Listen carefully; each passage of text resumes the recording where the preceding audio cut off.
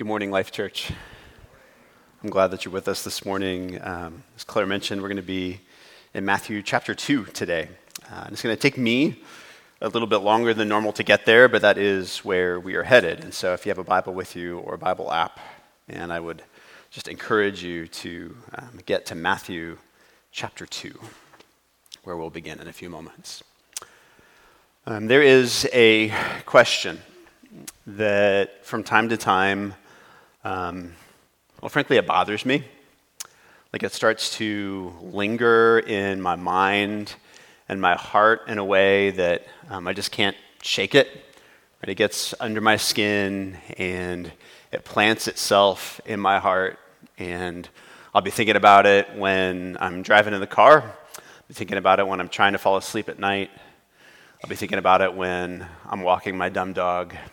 Like it just lingers there, and it bothers me. I wanted to share that question with you as we started this morning. But to share that question with you, I really need to set it up first. And so let me set it up by reading. You don't need to turn here, but let me read Psalm 27, verse 4 for us. David writes this psalm, and he says, "One thing have I asked of the Lord, that I will seek after, that I may dwell in the house of the Lord all the days of my life, to gaze upon the beauty of the Lord and to inquire in his temple." And so David here, he says that there's one thing that he wants, one thing that he desires, right? He could have everything else and not be satisfied if he didn't have this one thing. He could have this one thing and have nothing else and be satisfied. What is that one thing? He says that I may dwell in the house of the Lord, and in the house of the Lord have the ability to gaze upon the beauty of the Lord. Now we agree that it would be awesome to be in the house of the Lord and gaze upon the beauty of the Lord, right? But would we agree with David that that's the one thing that we desire, that we seek after, that we long for? Do we agree with David that if we had that one thing and nothing else, it would be enough? And if we had everything else but didn't have that one thing, it wouldn't be enough? One thing that I seek after, David says. I think about that verse and this question, it bothers me. Think about that verse, or I think about that question when I think about Psalm 42, verse 1. Again, you don't need to turn here, but this is what the psalmist says there. He says, "As a deer pants for flowing streams, so pants my soul for you, O God. My soul thirsts for God, for the living God." Now, this is an Instagram verse, right? This is the kind of verse that we think of when we picture this sweet pastoral scene, a cute little deer like Bambi, lapping water next to this flowing brook through this beautiful picturesque valley. But that's not really the picture of the psalm at all, and we would see that if we read the whole context of the psalm. Like for example, in verse 9, Psalm 42 says this, "I say to God my rock, why have you forgotten me? Why do I go mourning because of the oppression of the enemy? As with a deadly wound in my bones, my adversaries taunt me, while they say to me all the day long, where is your God?" And so the psalmist here, he's not, in this quaint, gentle, beautiful scene, lapping up water like Bambi. No, he's lapping up water to stave off death. Right, he's saying in his moment of desperation that the thing that he needs most, the thing that his soul thirsts for, is God. When I think about that verse, this question, it bothers me. This is Psalm 73. "Whom have I in heaven but you? And there is nothing on earth that I desire besides you. My flesh and my heart may fail, but God is the strength of my heart and my portion forever." The psalmist says, everything that I have, it's from you. There's nothing that I desire but you. What I do have, my flesh and my heart, they may fail me, but I will not be moved if I have you, because God is the strength of my heart and my portion forever. When I think about the picture that psalm paints, right, this question, it gets under my skin and it bothers me. This isn't just a thing that occurs to me in the Psalms, by the way. I can show you that this is really a whole Bible issue. For example, this is the book of Habakkuk, chapter 3, verses 17 and 18. Habakkuk's a prophet, and he writes, "Though the fig tree should not blossom, nor fruit be on the vines, the produce of the olive fail, and the fields yield no food, the flock be cut off from the fold, and there be no herd in the stalls, yet I will rejoice in the Lord. I will take joy in the God of my salvation." And so Habakkuk's prophecy, it comes at a time when Israel is about to be invaded by her enemies. And Habakkuk has the lucky job of actually proclaiming to the people of God that those enemies are going to come and they're going to destroy everything, right? They're going to burn Israel to the ground and haul people into exile. And so the reason why the fig tree is not going to blossom, the reason why there is not going to be fruit on the vines, the reason why the olive tree will fail and the fields will yield no food, the reason why all of these awful things are going to happen is because these invaders are going to come. But still, Habakkuk says, "Yet I will rejoice in the Lord. I will take joy in the God of my salvation." Though everyone and everything is burned away, Habakkuk says, "I will rejoice in the Lord." This isn't just an Old Testament thing. This is a New Testament thing too. For example, I'm thinking about Philippians chapter 3, verses 7 and 8. The Apostle Paul writes, "But whatever gain I had, I counted as loss for the sake of Christ. Indeed, I count everything as loss because of the surpassing worth of knowing Christ Jesus my Lord. For his sake I have suffered the loss of all things and count them as rubbish in order that I may gain Christ." In the verses immediately before this, Paul, he trots out his spiritual resume, right? He lists all of the reasons why the world that he lives in might think that he's awesome, right? He mentions his education, his ethnic background, his religious background. He mentions his personal zeal and righteousness, all of the reasons why the watching world might think that the Apostle Paul is incredible. And he says that compared to knowing Christ, those things are rubbish. And frankly, the English translation of that particular Greek word, it's being polite when it says rubbish, really it means like dung or excrement. Paul says that compared to knowing Jesus, everything in life, it's a pile of excrement.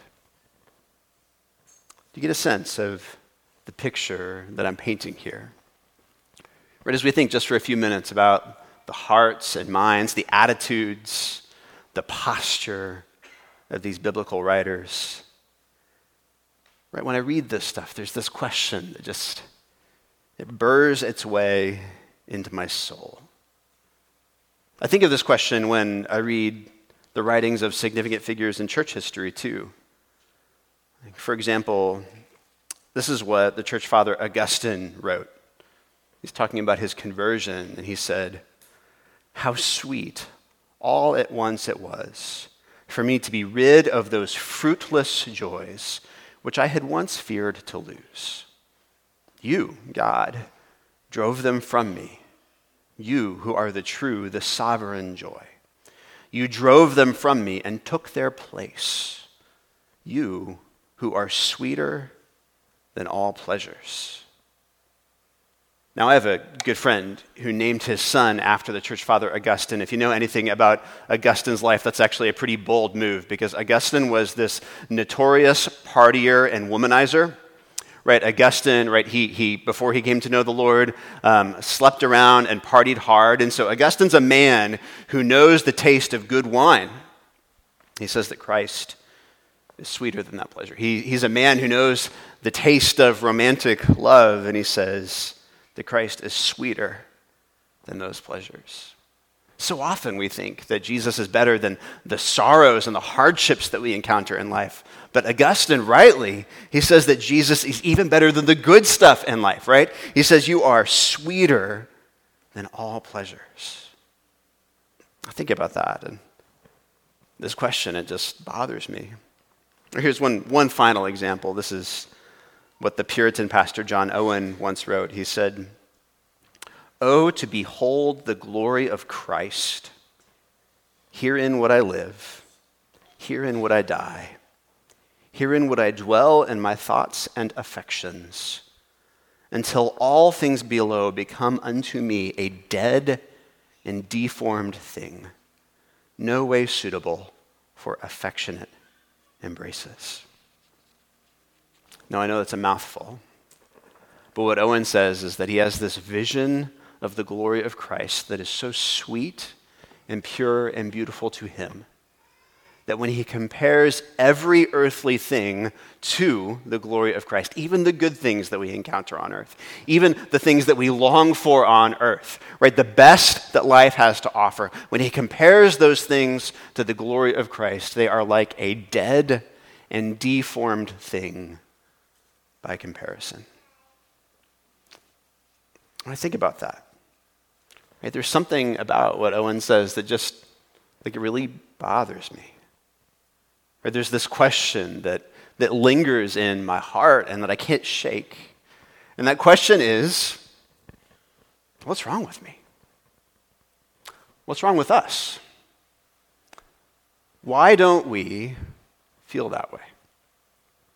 When we consider the attitudes and the heart postures of the biblical writers, when we consider the great figures of faith from the history of the church, like, why don't we rejoice in the Lord like they do? Habakkuk, he says, right, no matter what happens, Lord, even if you destroy everything, I'm going to rejoice in you. Why don't we rejoice in Jesus like that? Augustine says, you are sweeter than all earthly pleasures. Why don't we pursue Jesus like Augustine does? Do you ever have this question? Right? Does this ever occur to you? Does it ever bother you the way that it bothers me? Don't you ever wonder the same thing? Shouldn't we find more joy and more delight in who Jesus is and what Jesus has done for us? I mean, we were dead in our sin, the Bible says. Right? You don't raise yourself to life when you're dead in sin. You need someone and something from outside of you to raise you to life. And that is exactly what God has done through grace and through faith. Right? He sent his one and only Son to be a perfect human being, to live a perfect and righteous life, to die a horrific substitutionary death in your place and in mine, paying the full penalty for our sin, so that he might credit to us the perfect righteousness of Jesus and raise us to new everlasting resurrection life in Jesus, that we might enjoy all of eternity with him in the fullness of joy in his perfect presence. We were so bad that Jesus had to do those things. We were so bad in our sin that Jesus had to die for us, yet we are so loved by God in Christ that Jesus chose to come and live and die for us. And yet, we think about that truth. And frankly, so many of us, we just have so little passion for the Lord. Right? If you took the pulse of our walk with Christ, like, that pulse would be one of casual complacency in which we go through the motions of following Jesus. But the truth is, there's just so little passion to it. Right? We roll into church, try not to be late. Maybe we're engaged in a small group community, so we're plugged into a life group or something like that, where, you know, for a couple of hours each week, we open our Bibles with our friends outside of the church gathering. Maybe even we serve in a ministry, the connections team, the security team. We're discipling young children and life kids. But that's it, right? Like, that's the Jesus portion of our lives. And the truth is that there is just so little passion in the way that we follow the Lord. That's my question. Like, why do the person and the work of Jesus seem to make so little difference in our lives? I think as we sit under that question today, we're going to be helped by the very familiar but very significant events of the first part of Matthew 2. This is a story that helps us answer this question. So let's read Matthew 2, 1 through 12 together. Now after Jesus was born in Bethlehem of Judea, in the days of Herod the king, behold, wise men from the east came to Jerusalem, saying, "Where is he who has been born King of the Jews? For we saw his star when it rose, and have come to worship him." When Herod the king heard this, he was troubled, and all Jerusalem with him. And assembling all the chief priests and scribes of the people, he inquired of them where the Christ was to be born. So they told him, "In Bethlehem of Judea, for so it is written by the prophet. And you, O Bethlehem, in the land of Judah, are by no means least among the rulers of Judah. For from you shall come a ruler who will shepherd my people, Israel." Then Herod summoned the wise men secretly and ascertained from them what time the star had appeared. And he sent them to Bethlehem, saying, "Go and search diligently for the child. And when you have found him, bring me word, that I too may come and worship him." After listening to the king, they went on their way. And behold, the star that they had seen when it rose went before them, until it came to rest over the place where the child was. When they saw the great star, they rejoiced exceedingly with great joy. And going into the house, they saw the child with Mary his mother, and they fell down and worshipped him. Then, opening their treasures, they offered him gifts, gold and frankincense and myrrh. And being warned in a dream not to return to Herod, they departed to their own country by another way. Now, there are at least two historical inaccuracies in the famous Christmas song, "We Three Kings." At least two, there might be more. The first historical inaccuracy is that it calls these guys kings.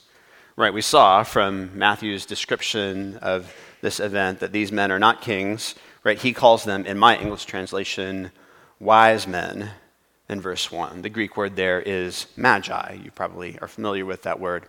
A magi, a wise man in this context. Man, think equal parts fortune cookie and horoscope. Right, these were dudes who were like priests of some kind, but they studied the stars, and they were really into like an early version of astrology, and so they knew about the zodiac signs and these kinds of things. But these guys, they were not kings on any level. The second thing that we should note is that there were not necessarily three of them. Right? Tradition says that there were three of them, primarily because they bring three gifts to the young Christ child, according to verse 11. And so we assume that, three gifts means three dudes bringing those gifts. But that's not necessarily valid logic, is it? Right? If on Christmas morning I open up a Rolex watch and a full-length mink coat and a diamond-studded pinky ring, those are all things that are on my list, of course. Right? If I open up those three gifts, that does not necessarily presume that there will be three different people giving me those three gifts. Right? That's not logical, is it? Right? One person with very questionable fashion sense and too much money to burn could easily give me all three of those gifts. And so, we don't necessarily know how many of these magi, how many of these wise men there were. And it's important that we point that out, because really this is not the story of three kings visiting baby Jesus. This is a story of two kings. It's a story of King Herod and of King Jesus. And really it's a story illustrating how different people respond to the news of the coming of King Jesus. That's what I want to point out today, is just really three different responses to King Jesus that we see here in the story. The first is Herod's response, and that's a response of hostility. Right? King Herod, he's hostile to King Jesus. Let me point that out again if I can. Let me read verses 1 through 3. He says, "Now after Jesus was born in Bethlehem of Judea, in the days of Herod the king." By the way, when you read this, just the number of times you read the word king makes it very clear that we're talking about this contrast between King Herod and King Jesus. But in the days of Herod the king, behold, wise men from the east came to Jerusalem, saying, "Where is he who has been born King of the Jews? For we saw his star when it rose and have come to worship him." When Herod the king heard this, he was troubled, and all Jerusalem with him. That's interesting, isn't it? And all Jerusalem with him. What's going on? Well, we're going to talk more about King Herod next week because he's a central figure in the story that we'll study together at the end of Matthew 2. But for now, just a little bit of background. Herod was appointed king of Judea by the Roman Empire in the year 37 BC, and he was just a notoriously bad dude. When he was appointed king over Judea, he immediately killed anyone and everyone who was related to his predecessor because he didn't want there to be any kind of anyone who might be around to contest the fact that he was now the rightful king of Judea. So he was just notoriously vicious, right? That was essentially establishing the pattern for his brutality as king. He was also really a suspicious king. There was a point in Herod's life when he suspected that his wife and 2 sons were involved in a plot against him, and so he had them killed. Herod also, in his kind of paranoia, decreed before he died that on the day of his death, he wanted every notable person in Jerusalem on the day of his death to be executed on the day of his death, simply because he wanted the day of his death to be a really sad day. And he thought, if you're not going to be sad when I die, maybe you'll be sad when all of your friends and neighbors are dead too. And so he decreed that, hundreds, maybe thousands of people would be executed in Jerusalem on the day of his death. Like, he is just known for terror and ferocity as king of Judea. Which is why, in verse 3, when Herod is troubled, all Jerusalem was troubled with him. Herod's just that kind of dude. Right? When he's upset, everybody around him is upset too. When he's irritated, everyone around him is irritated too. It's kind of a bit like a toddler, right? In the middle of a temper tantrum. Like, if you catch that toddler's eye in the middle of that temper tantrum and you are not as furious as they are, that will only increase how furious they are, right? And I remember very well, like my own children, being amused by whatever it was that they were throwing a fit over. And when they caught sight of my amusement, that just increased their anger, right? That's the situation here. Herod, a terrible king, is furious. He's stirred up. He's agitated. He's troubled. And when Herod's troubled, everybody around Herod is troubled too. Why was Herod troubled? Well, it's clear he's troubled because King Jesus represents to Herod a threat. Right? If, as the Magi say, the King of the Jews has been born, then Herod must realize that his days as king are numbered. Herod, for all his ferocity, is intelligent enough to know that if Jesus is king of the Jews, then he, Herod, isn't. I wonder if some of us still follow Herod's logic today. I wonder if one of the reasons why we walk through life with so little passion for Jesus is because we recognize that if Jesus is truly king, then we are not. Right? If Jesus has, as he'll say at the end of Matthew, all authority in heaven and on earth, we sense that that means that we don't have authority over our own lives. And so we recognize that if Jesus is king, then that, like Herod, it fundamentally dethrones us from having authority and autonomy and control over our lives. Right, so many of us, we functionally live like Herod. We like to pretend that we're king. We like to pretend that we have a say over the direction of our lives. We have a say over our circumstances. We like to pretend that we have control over the rising and falling of our lives, over the number of our days, over the hairs on our head. We like to say and pretend that we're king. And if we recognize that Jesus is king, that just fundamentally topples our illusion of control and power and authority. By the way, I hope you realize that that is always an illusion, right? We never really actually have control over anything. You can be today in perfect health, right? Somebody who takes all of the right vitamins and exercises regularly and eats a really clean diet and rubs yourself in essential oils or whatever else that it is that you think you need to do in order to be healthy. You can devote your life to physical fitness and health, and then tomorrow contract some as yet unknown variant of some microscopic and unseen virus, and the next day die from that virus. Or you don't have any control over that. There are things that you can do and things that you can't do. But at the end of the day, it is not you. It is the king of the universe who determines the number of your days. And so masked, unmasked, vaxxed, unvaxxed, boosted, unboosted, it doesn't ultimately matter because you and I, we do not have control over our existence. Any illusion that we are king, right? It's just that. It's an empty illusion. Because only Jesus is king. Herod is troubled because he knows that. If that doesn't trouble you on some level, maybe you haven't really realized that. Have you recognized and surrendered to the authority and rule and reign of King Jesus? The second response to Jesus here is the response of indifference that we see in the religious leaders. This is a subtle one, but I don't want you to miss it. Look again at verse 4.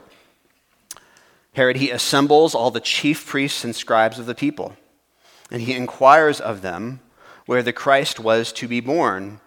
And they know the answer. They tell him immediately, in Bethlehem of Judea. This is Micah 5. In Bethlehem of Judea, for so it is written by the prophet, and you, O Bethlehem, in the land of Judah, are by no means least among the rulers of Judah, for from you shall come a ruler, a king, who will shepherd my people, Israel. So I want you to think about the response of the chief priests and the scribes. These are men who would have spent their days copying Old Testament manuscripts.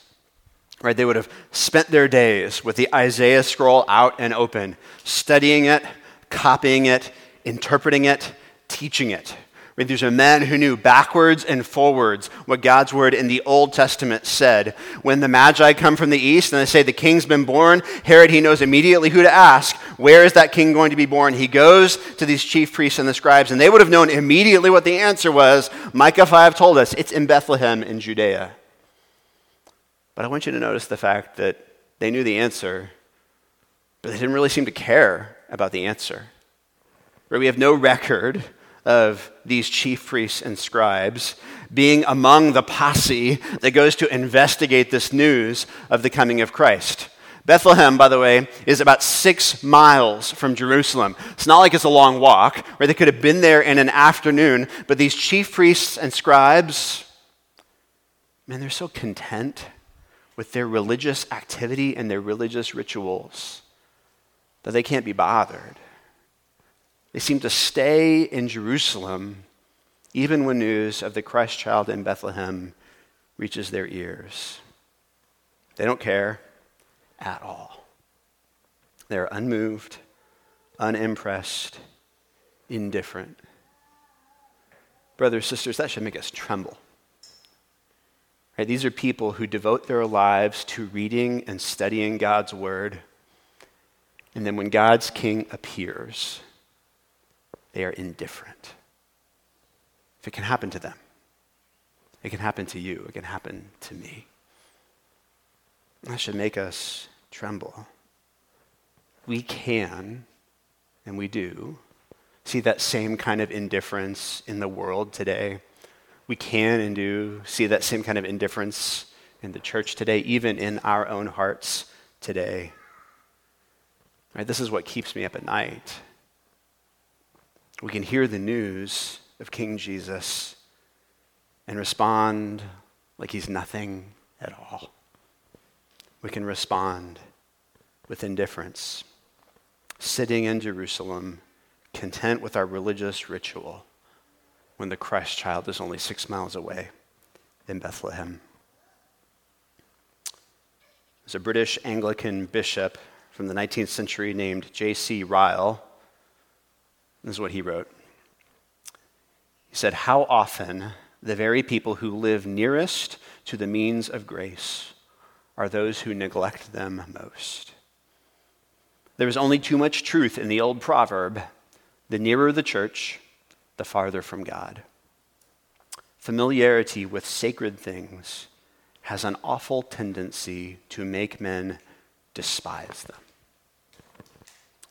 The nearer the church, the farther from God." Now, Ryle the bishop does not mean that if we feel far from God, the solution is to get farther from the church. Certainly not. He would say the opposite. But he's pointing out the danger of becoming complacent about and casual with sacred things, becoming indifferent. Right? And that's how that will work, right? We won't become intolerant of sacred things. We won't despise sacred things. But we may become inoculated to them. We may wind up with just enough Jesus that he seems safe and familiar and comfortable. We may have just enough of him and know just enough about him to think that we don't need him more. We can become so content with our religious practice that we miss the fact that we're lost and we need a Savior. That's indifference. I hope you know that King Jesus, he will not be indifferent to our indifference. In Matthew chapter 3, John the Baptist comes to prepare the way for Jesus, and he says this in John 3:12. He says about Jesus, "His winnowing fork is in his hand, and he will clear his threshing floor and gather his wheat into the barn, but the chaff he will burn with unquenchable fire." Now, I'm not a farmer. I don't know everything that there is to know about winnowing forks and threshing floors and wheat and chaff. But that image of burning with unquenchable fire is impossible to miss. Brothers, sisters, there will be a day when Jesus reveals that he is not indifferent to our indifference. Right? There will be a day when he will deal justly and severely with those who have been unmoved by his coming. My prayer is that instead of indifference, we would be people of deep conviction, of people who walk with a humble but penetrating understanding of our own sin, that we would be people who are marked by brokenness as we consider our need for God's grace. My prayer is that the Spirit would move us in the face of these things to treasure Christ above all things, to say that compared to knowing Jesus, everything else is rubbish, trash, dung, excrement. And instead of choosing those things, to choose to worship him. That's how the Magi responded to Jesus. That's the third thing we see here. Right, we read it before, but again, just read verses 9 through 11, because if we really think about it, this is a stunning picture. So after listening to the king, the Magi, went on their way, and behold, the star that they had seen when it rose went before them until it came to rest over the place where the child was. When they saw the star, they rejoiced exceedingly with great joy. When they saw the star, they rejoiced exceedingly with great joy. And going into the house, they saw the child with Mary, his mother, and they fell down and worshiped him. And then they gave him gifts fit for a king. Now, don't let our familiarity with the historically inaccurate song ruin this picture for you. right? These men, they know nothing about Jesus. They know nothing about God's promises to his people. They know nothing about the promised Messiah who will come and make all things right for God's people. They simply see a star and a boy and his mother, and they respond to him in worship, giving him gifts that are worthy of a king. And the question we have to wrestle with is, do you respond to Jesus like that? Right, this Advent season, do you respond to Jesus like that? Every day that the Lord in his kindness gives you breath to breathe on this planet, do you respond to Jesus like that? Does your response to him reflect his infinite power and authority? Does your response to him reflect his infinite worth and value? Do you consider everything except for knowing Jesus to be rubbish? Do you rejoice in him when the fig tree doesn't blossom, when there are no sheep in the pen, when everything is burned up? Do you find Jesus to be sweeter than even the sweetest pleasure in this life? I pray that you do. And my fear, church, is that we would get swept up in a wave of something that resembles worship that actually isn't. Right? My fear is that we would be consumed by religious activity and no more. My fear is that we'd get just enough Jesus to think we're good, but in the end, be damned. Let's pray together.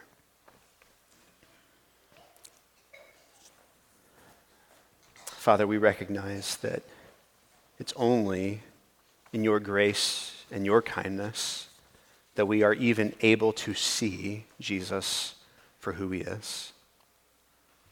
We recognize that if you left us to ourselves, the coldness of our hearts, the blindness caused by our sin, would prevent us from ever seeing Jesus to be the infinite treasure and king that he is.